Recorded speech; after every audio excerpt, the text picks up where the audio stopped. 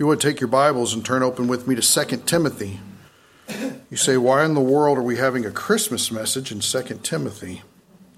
And the reason is because I've found a portion of the scripture that I can't get away from. And if it's been so impressed upon my heart, I can only hope that I would show it to you. And this is something that we did see last week, 2 Timothy chapter 2. I could show it to you. And maybe it would set with you in such a way as to where you can't shake it either. I love it when the Holy Spirit gets a hold of me with a passage because obviously He wants to teach me something.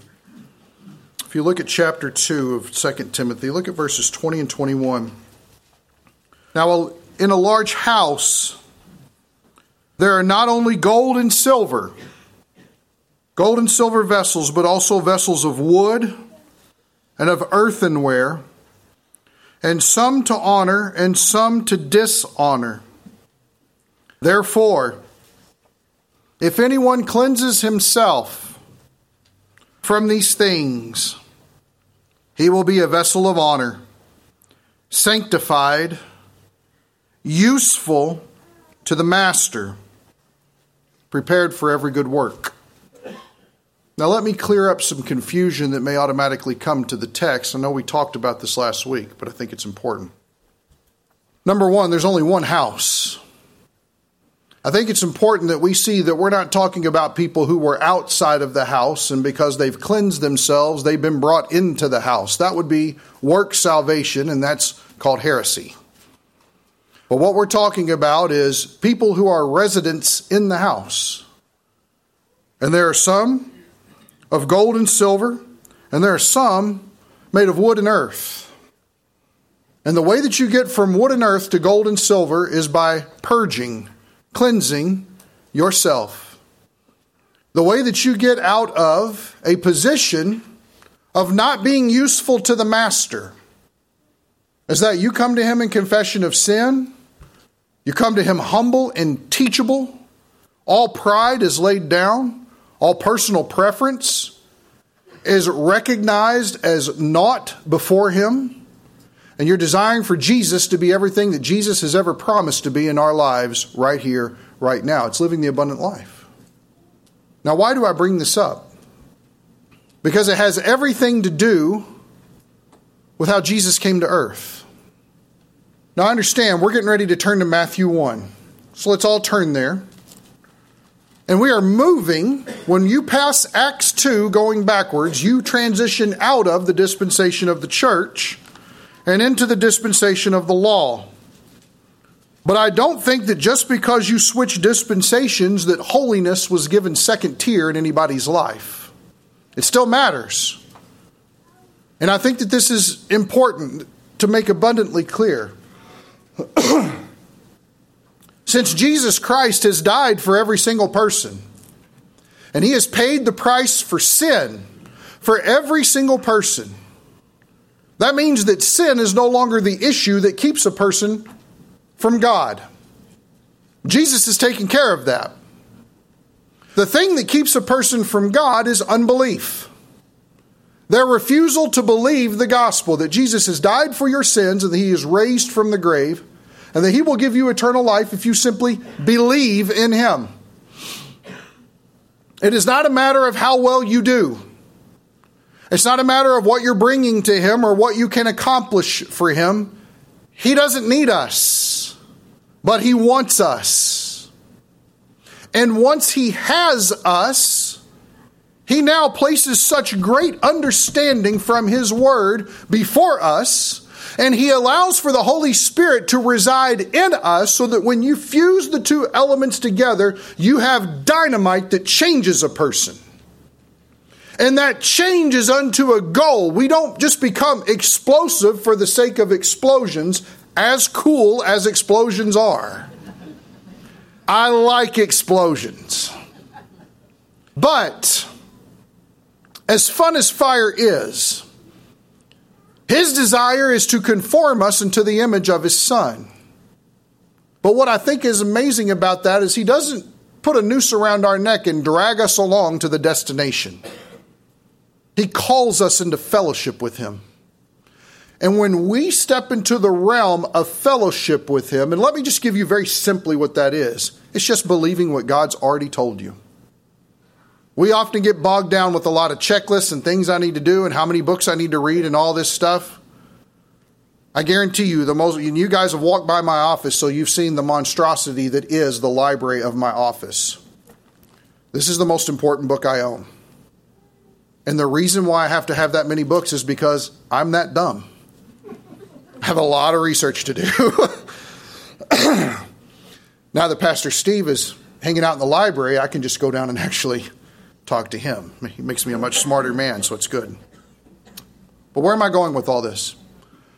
Are you useful to the master? Somebody said something smart, Alec. What was it? You know what? I don't even know what it is. I just need to know who it is. Sandy Freitag, what did you say? No, say it out loud because we're going to put it on the internet for eternity. What did she say, Jacob? About what? Oh, she doesn't know. I don't know where I'm going.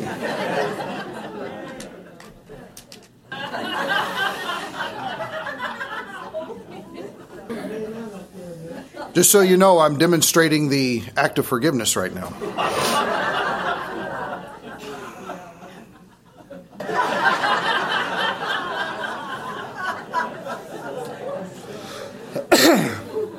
Let me remind everybody, there is no Sunday school today. We're driving to Indiana today. It's going to be a long trip, but I don't have to get there till 11 or midnight. I don't care. So we can wait until 2 or 3.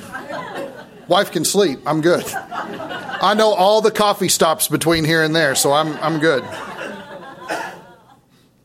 Only vessels of honor are used by God to do his work. I think that's important for us to recognize. Can he work through the freshly saved person? But yeah, it's usually the freshly saved person who is zealous, excited about their Christianity. And somehow when we started learning more, we got less excited about what we knew. That's completely counteractive to everything that the Spirit-filled life calls us to. Are you a vessel of honor that is useful to the master? I want to do something different. Number one, I think church and Christmas is silly. And let me tell you why.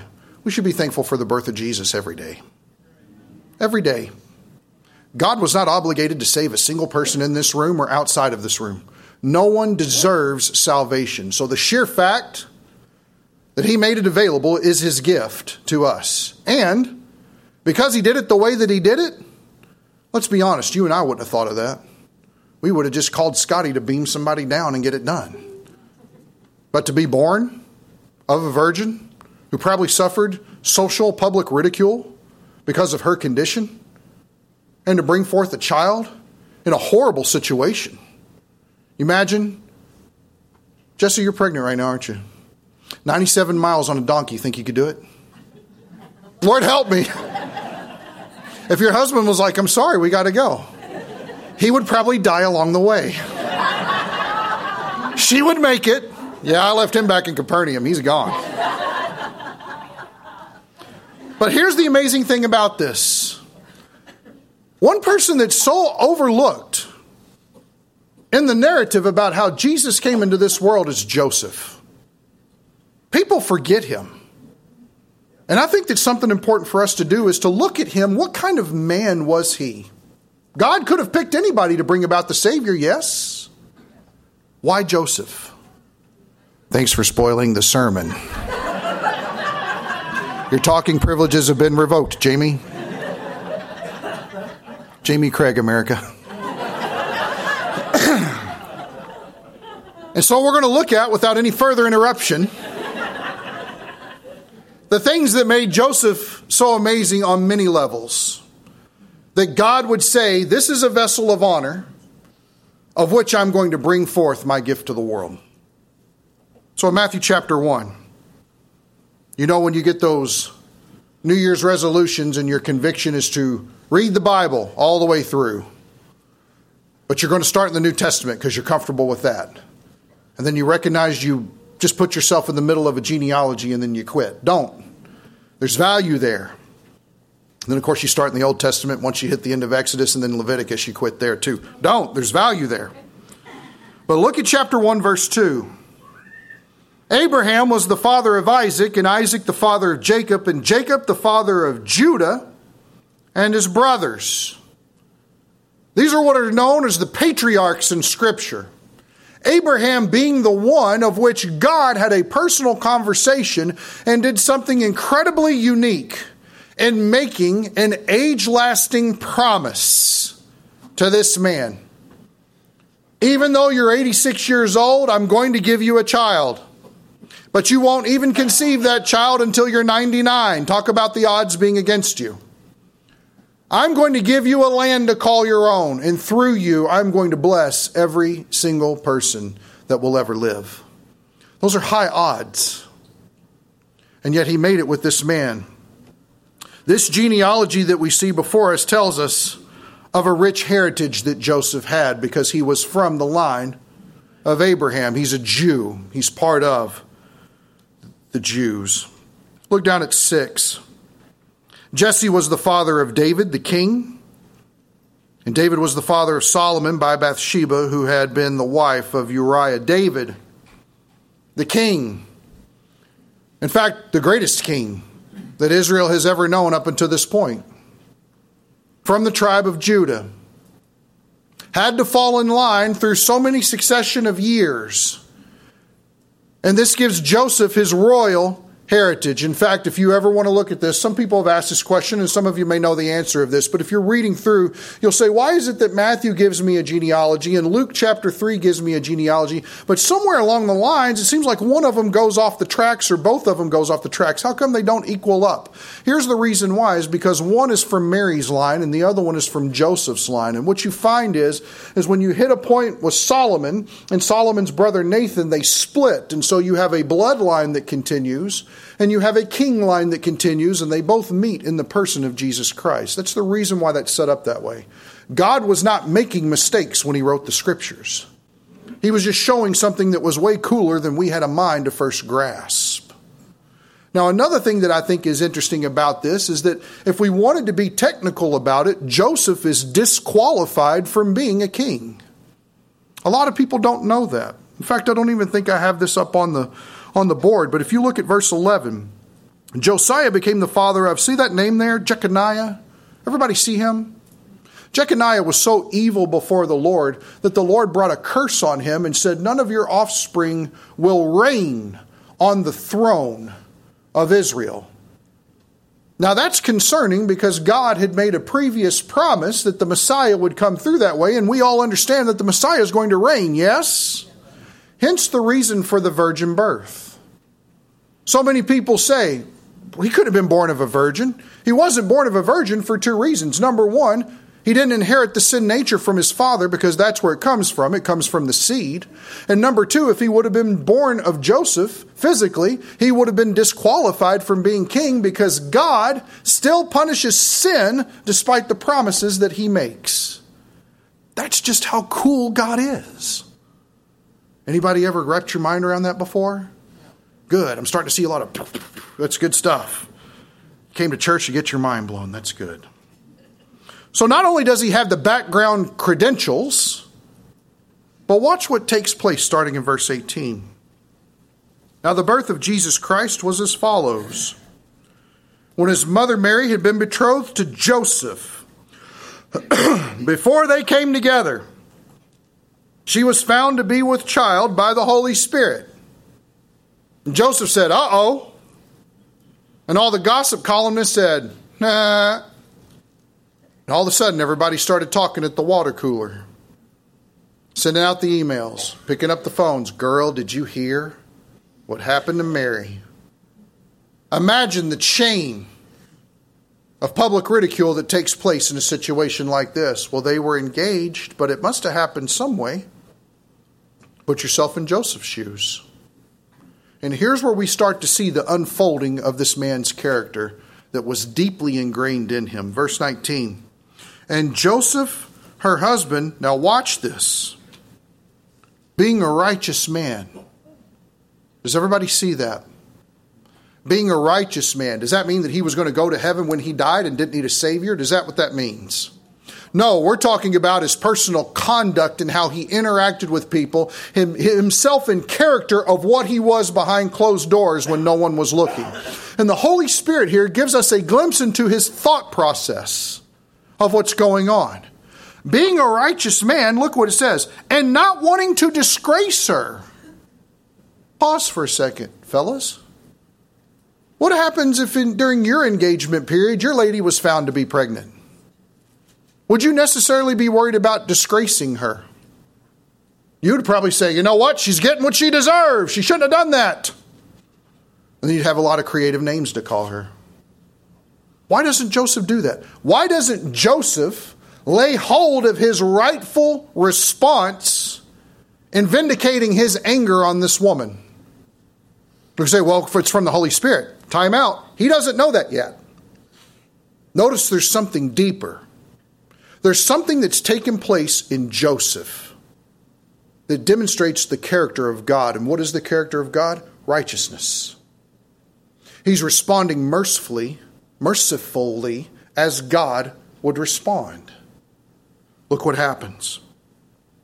He planned to send her away secretly. Now, if you know your Bibles and you know Leviticus chapter 20, what did she deserve? Stoning. We know that.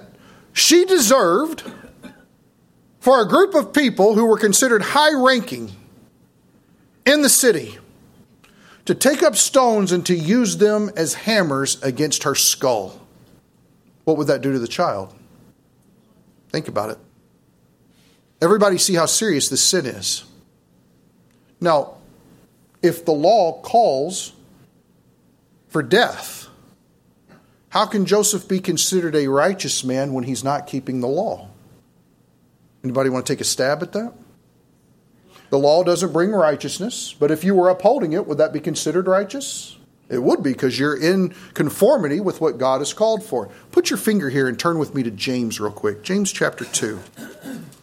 Let me show you a little principle that I hope attaches itself to you. And next time we think about how we're going to make somebody else pay for a way that they've wronged us, this will come to mind and help us to recognize there's a better way to deal with adversity in our lives. Look at verse 13, chapter 2 of James, verse 13. I'm sorry, Mitch, I don't know that I had this up there. Chapter 2, verse 13. For judgment will be, look what it says, merciless. For judgment will be merciless to one who has shown no mercy. Mercy triumphs over judgment. What made Joseph a righteous man? He was a merciful man. He was a man that was not in the business of giving people what they deserved. See, this puts us all in a common boat, because when we think about what we deserve apart from Christ, we talk about hell, and we start talking about death, and we start talking about judgment. We start talking about a continual corruption in our lives, and we don't deserve for our families to be as good as they are, for the blessings that we receive to be what they are. And then we start to recognize God's mercy in spite of what we deserve. In fact, we would go further and demonstrate that as grace. It is the free abundance of God despite what we deserve. That's a good thing. Notice that Joseph wants to make it practical. And so when he should call the city together, expose her publicly, and have her stoned to death, and so lose the life of the child as well, instead he wants to protect her. He's not going to marry her. He can't go through with it. Probably heartbroken. We can understand. But he wants to send her away secretly. And then that's when Jesus gets involved. Look at verse 20. But when he had considered this, behold, an angel of the Lord appeared to him in a dream, saying, Joseph, son of who? David. Notice, wanting to immediately point out his royal lineage for some reason. Joseph, son of David, do not be afraid to take Mary as your wife, for the child who has been conceived in her is of the Holy Spirit. And she will bear a son, and you shall call his name Jesus. Jesus means Yahweh saves. That's what his name means, Yeshua. It says here, for he will save his people from their sins. Now here's an amazing thing. If Joseph would have allowed for this anger to overcome him and him not respond mercifully in this situation, he would have hardened his heart and he never would have been sensitive to the leading of the Spirit. When we dabble in unforgiveness, gosh, this is such a pertinent lesson with everything I've seen over the past 2 or 3 weeks. When we dabble in unforgiveness, bitterness hardens a heart. And when bitterness hardens a heart, you cannot hear God. You are not a vessel of honor. If you want to know what that earthenware and that clay is of that dishonorable vessel, I guarantee you it's what encompasses a hardened heart towards other people. Thankfully, Joseph did not get out of control and take matters into his own hands, but he humbled himself, was merciful towards where he thought he had been wronged, and he was able to hear when God spoke to him. He was a man that was sensitive to the Lord's leading. Look on here, verse 23. Verse 22. Now all this took place, here's Matthew's commentary, to fulfill what was spoken by the Lord through the prophet. Behold, the virgin shall be with child and shall bear a son, and they shall call his name Emmanuel, which is translated God with us. And watch this. And Joseph awoke from his sleep and did as the angel of the Lord commanded. Not only was he sensitive to the leading of the Spirit, but he was obedient to the leading of the Spirit. Those are two different things. You can be sensitive to the Spirit and know that the Lord is calling you to do something. And you can shut him down as quick as can be and become disobedient despite of what he's told you. Well, I don't know if God wants me to do this or not. Well, what does his word say? Well, his word says don't do it. Okay, what are you going to do? I don't know. Those people drive me bananas. Because clearly, if you want blessing, if you want to grow in your intimacy with him, then you know what he's telling you and you do what he's asked of you. It's beautiful that Joseph doesn't ask questions. Notice he doesn't go around looking for Mr. Spirit so he can take him in the backyard and beat him to a pulp. He knows. He gets it. He's sensitive to this, regardless of what may come with it. Don't think that Joseph didn't think through that.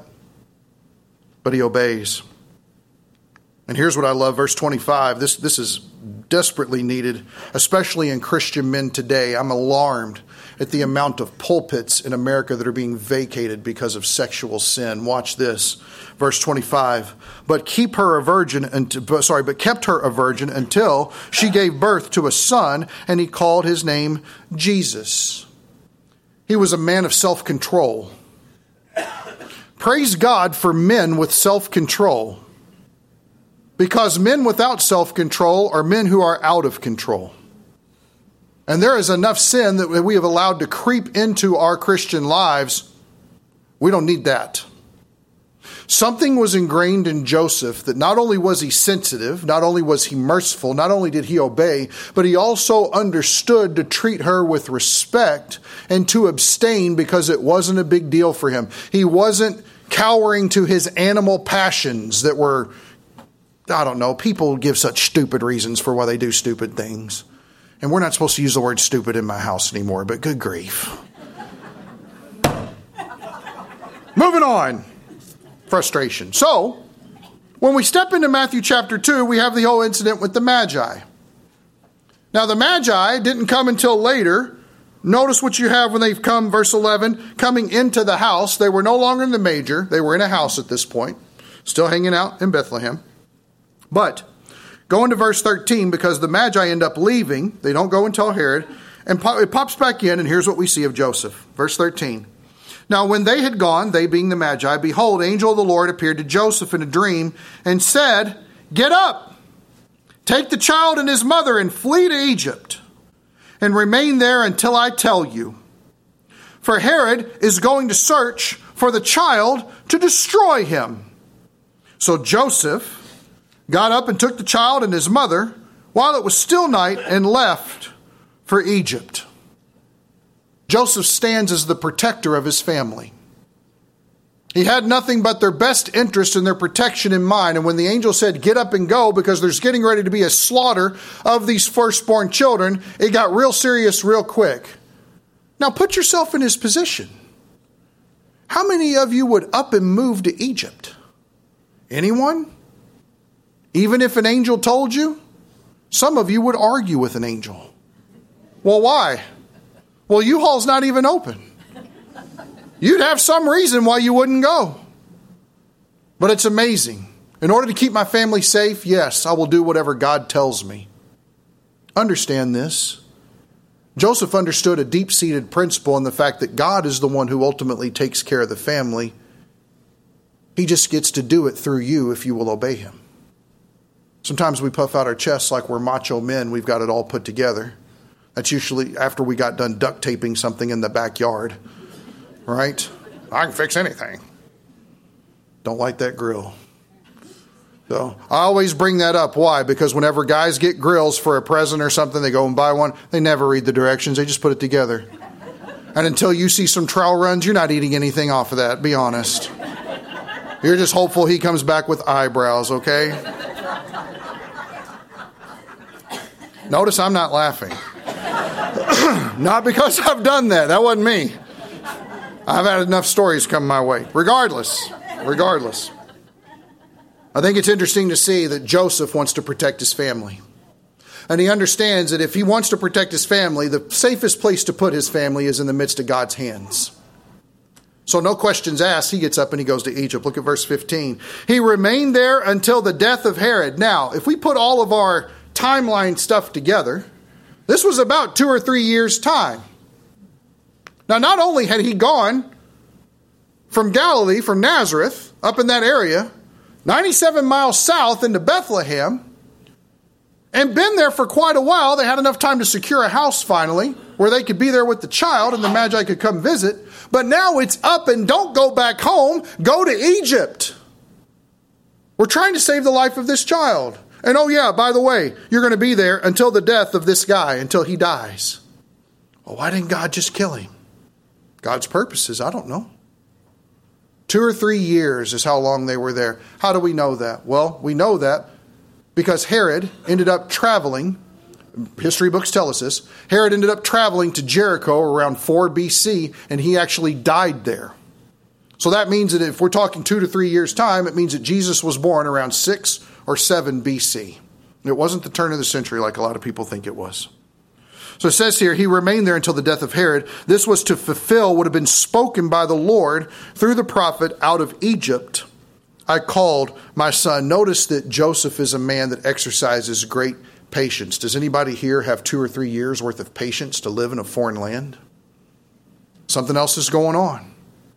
Something else is going on. Verse 16, and when Herod had saw that he had been tricked by the Magi, he became enraged, and he sent and slew all the male children who were in Bethlehem and all in its vicinity, from 2 years old and under, according to the time which he had determined from the Magi. Then what had been spoken through Jeremiah the prophet was fulfilled. A voice was heard in Ramah, weeping in great mourning, Rachel weeping for her children, and she refused to be comforted because they were no more. But when Herod died, behold, the angel of the Lord appeared in a dream to Joseph in Egypt and said, get up, take the child and his mother, and go into the land of Israel. For those who sought the child's life are dead. Now watch this. So Joseph got up and took the child and his mother and came into the land of Israel. But when he heard that Archelaus was reigning over Judea, remember that's in the south, in place of his father Herod, and that's where Bethlehem's located down there, he was afraid to go there. Then after being warned by God in a dream, he left for the regions of Galilee. In other words, he went north. What does this tell us? That Joseph was a man of great wisdom and foresight. That he had brains enough to recognize that the child may still possibly be in harm's way. And so he took off in an opposite direction instead of going back to Bethlehem. Moving on here, verse 23. And he came and he lived in a city called Nazareth Anybody know anything about Nazareth? No? The English name of Nazareth is Madison. Okay, so that helps you know it a little bit. It was a place where when there was a conversation had, wasn't it Andrew who remarked, can anything good come out of Nazareth?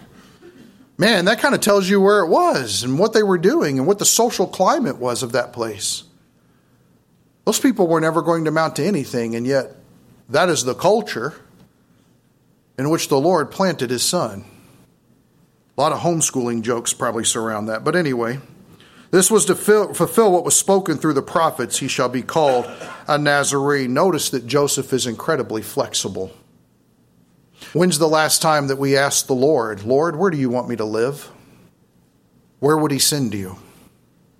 You might end up on the mission field. Would that be a bad thing? Now, see, we say no because we're in church.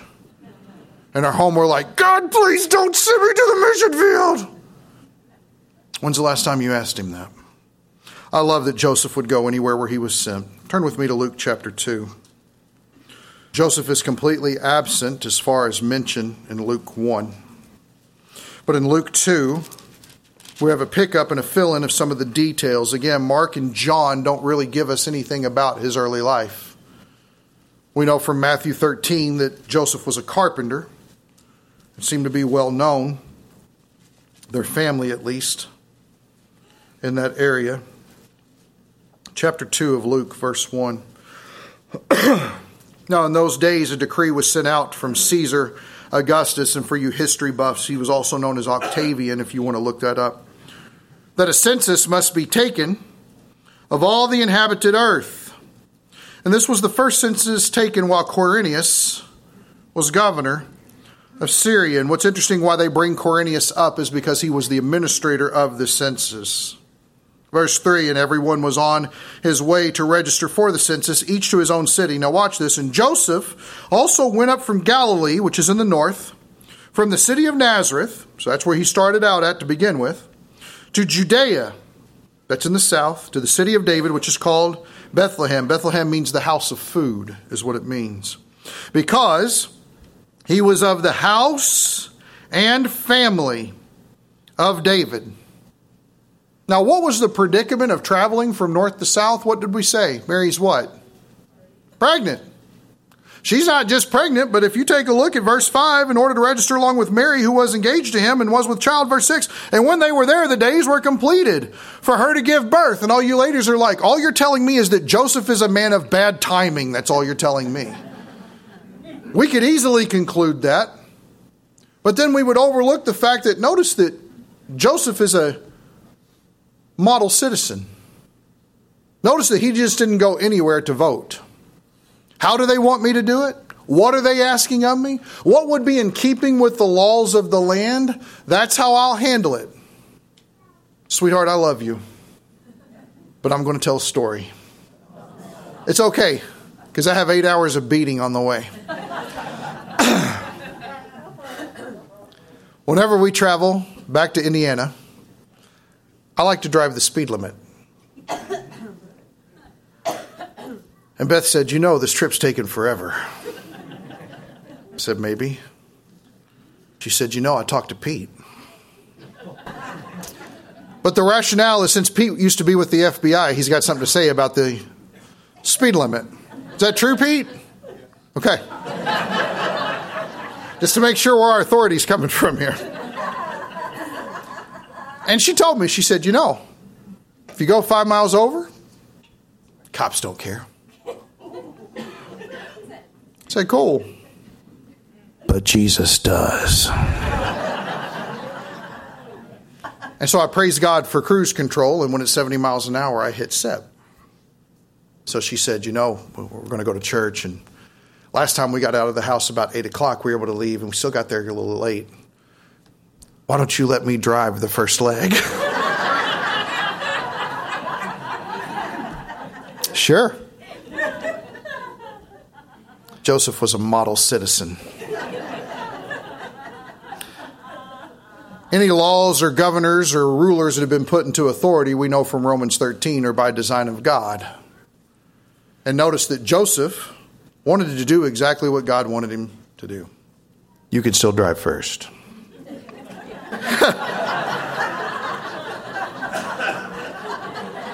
Joseph was a compliant citizen.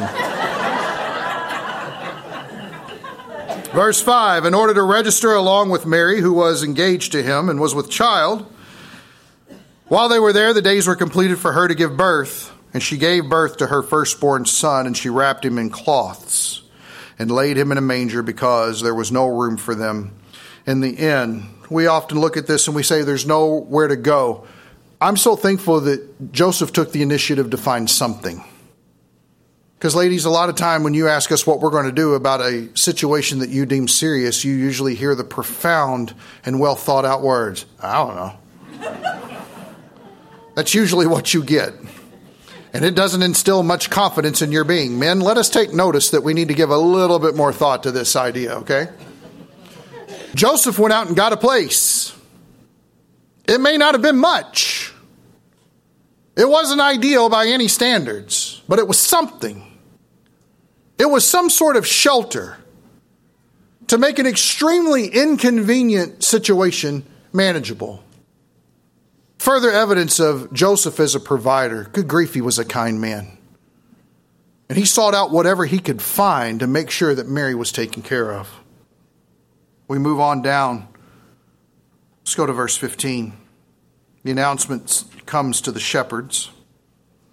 Verse 15, it says, when the angels had gone away from them into heaven, the shepherds began to say to one another, let us go straight to Bethlehem then, and see this thing that has happened, which the Lord has made known to us.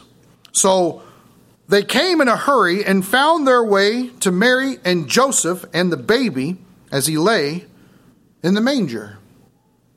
Did all of you note that the husband was there? He wasn't in the recliner watching sports. He wasn't taking a nap because, good grief, he was so exhausted from her giving birth.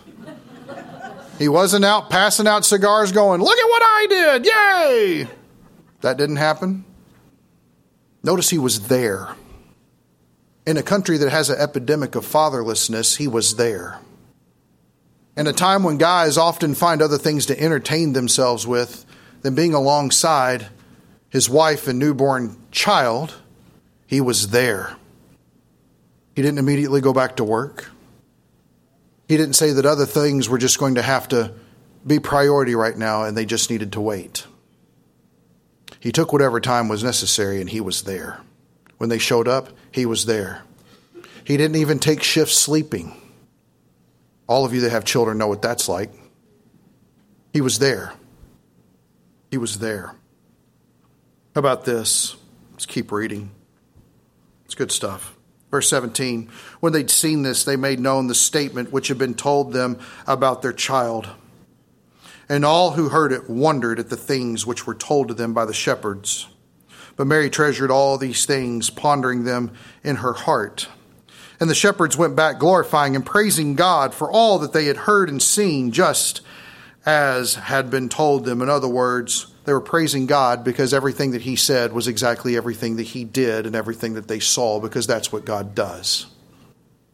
He does everything according to the standard of his word. Verse 21, and when 8 days had passed before his circumcision, his name was then called Jesus, the name given by the angel before he was conceived in the womb.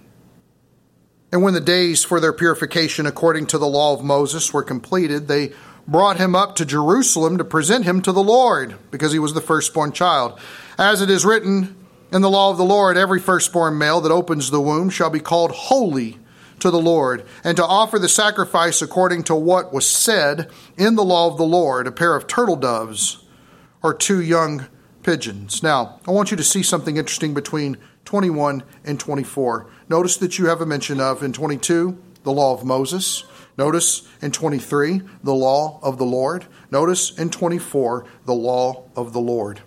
If you want to write in your margin, and you probably have it if you have cross-references, Leviticus 12. The entire chapter is worth reading to give better understanding about what's going on here. But here's an amazing thing about Joseph. Notice that Joseph was obedient.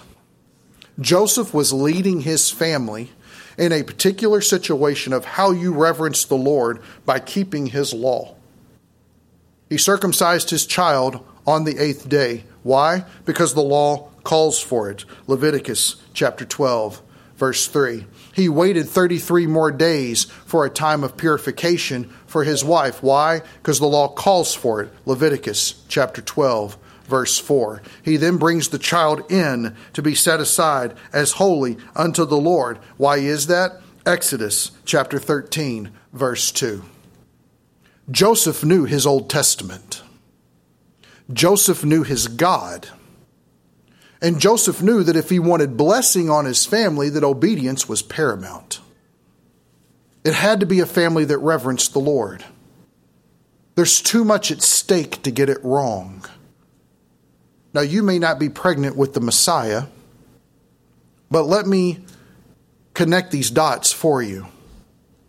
There's too much at stake to get it wrong.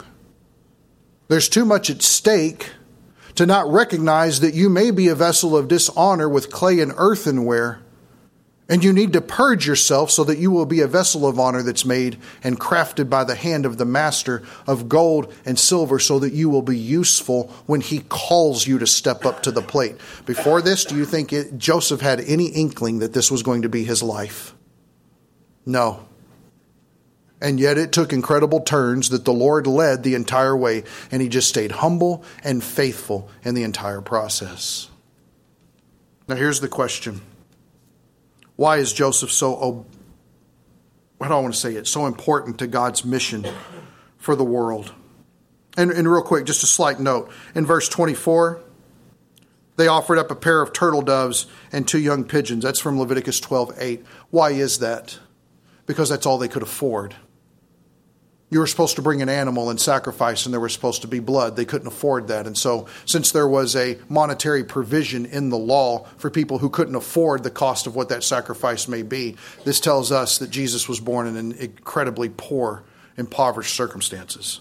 Verse 25, and there was a man in Jerusalem whose name was Simeon. And this man was righteous and devout, looking for the consolation of Israel. That's worth marking in your Bible. And the Holy Spirit was upon him. And it had been revealed to him by the Holy Spirit that he would not see death before he had seen the Lord's Christ, or God's promised anointed one, the Messiah. And he came in the Spirit into the temple. Now that doesn't mean he was levitating just a few inches off the ground, okay? That's probably what we get. It means the fact that he was sensitive to the Spirit's leading, and so he followed where he was told to go. It says here, and he came in the Spirit into the temple. And when the parents brought in the child Jesus to carry out for him the custom of the law, notice again, being obedient to what God has asked, then he took him into his arms and he blessed God and said, "Now, Lord, you are releasing your bondservant to depart in peace according to your word." In other words, the Lord was doing exactly as he had all prophesied in the Old Testament to do, and he was carrying it out exactly as he said he would. Now watch this. For my eyes have seen your, what? Salvation. Your deliverance. Your rescue. Your healing. I'm now seeing the way that you're going to save the world. And look what he says. This is profound. Why was Joseph so important to God's mission? Verse 31.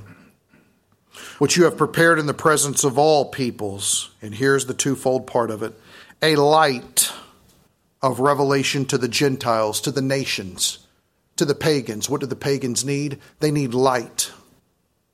The people around you that you are going to hobnob with over holiday, they need light. They need light. Do you recognize that you have right now on your lips the answer that God can use to bring them from the kingdom of darkness to the kingdom of light? You have the most valuable thing to give this Christmas. And that is the person of Jesus. Not only is he a light to the pagans, but look how else it describes him. And glory. And the glory of your people Israel. Why? Because they already had light and they needed to be lit up a little bit more. It's everything that was ever promised through 39 books of the Old Testament. Jesus Christ, born in Bethlehem in terrible situations with a father who was overseeing them full of integrity and character and honesty as a provider and a protector, flexible enough, willing to go wherever the Lord led him, patient enough to wait it out until God said to move him, full of self-control and integrity, and saying, God, how should we welcome this child into the world? I will follow exactly what you have said to ensure that blessing will be on my family situation. That's not any different than today. You've heard the cliche term, God's gift to the world is Jesus Christ. But I tell you what, it came by extraordinary means. And it needed a person who was already walking with the Lord and who was already useful to the Master so that he could be used to bring this child where he needed to be, so that he would avoid harm's way and grow up and save every person should they believe in him. Joseph is too often overlooked, but he is an incredible model for you and me. Are you useful to the Master? Have you purged yourself? Are you desiring to be a tool in his hands of which he can do incredible and extraordinary things? Let's be honest, guys. Some of you are here and God can't use you. And there's one or two reasons why. Either number one, you're not saved, you don't know him. And salvation's not complicated. Jesus Christ died for your sins. Why? You're a sinner. Well, how do I get saved? You believe in him. You're convinced that that's true. He promises to give you eternal life. You have passed from death into life when you believe in Christ. Now you've placed yourself in a position to where you can be made useful for God. But if you're here and you're a believer in Christ and you've allowed for the world to mar you, if you've allowed for the enemy to dominate you, if you've allowed for your pride to control you, you are not someone who is useful. Today's a day for that to change. Because here's what I know. God wants to do good things through you. So let him. Let's pray. Father, we thank you for the example of Joseph and the incredibly precious cargo that we can't even begin to put a price on. To think in a way that the sins of the world rested on Joseph's shoulders, for him to do exactly what God had asked, exactly when God asked it. Pray, Father, that we're overwhelmed by the gift. Salvation is available. Anyone can be saved. The requirement has been fully met and totally met in Jesus. You ask nothing of us to contribute, but you do call on us to respond to what you've done. And that response is faith. Father, this is grace unparalleled. And you offer life everlasting for every single person that believes. As far as living a life of integrity, thank you for the model of Joseph. I pray that this next week we would stop and pause and reflect upon his obedience, his reverence, his integrity, that he was someone that the Lord could use at any moment if he needed to. Father, help us if we see a dissonance between where we are and where Joseph stood with you. Give us insight on how to hold your hand and to humbly walk in your footsteps. Thank you for the Spirit that makes it possible. Thank you for the Word that serves as our guide and our map of how that should be accomplished. And thank you for Jesus who makes it worth it. Thank you for the Son of God, the King of Kings. Pray it all in his name. Amen.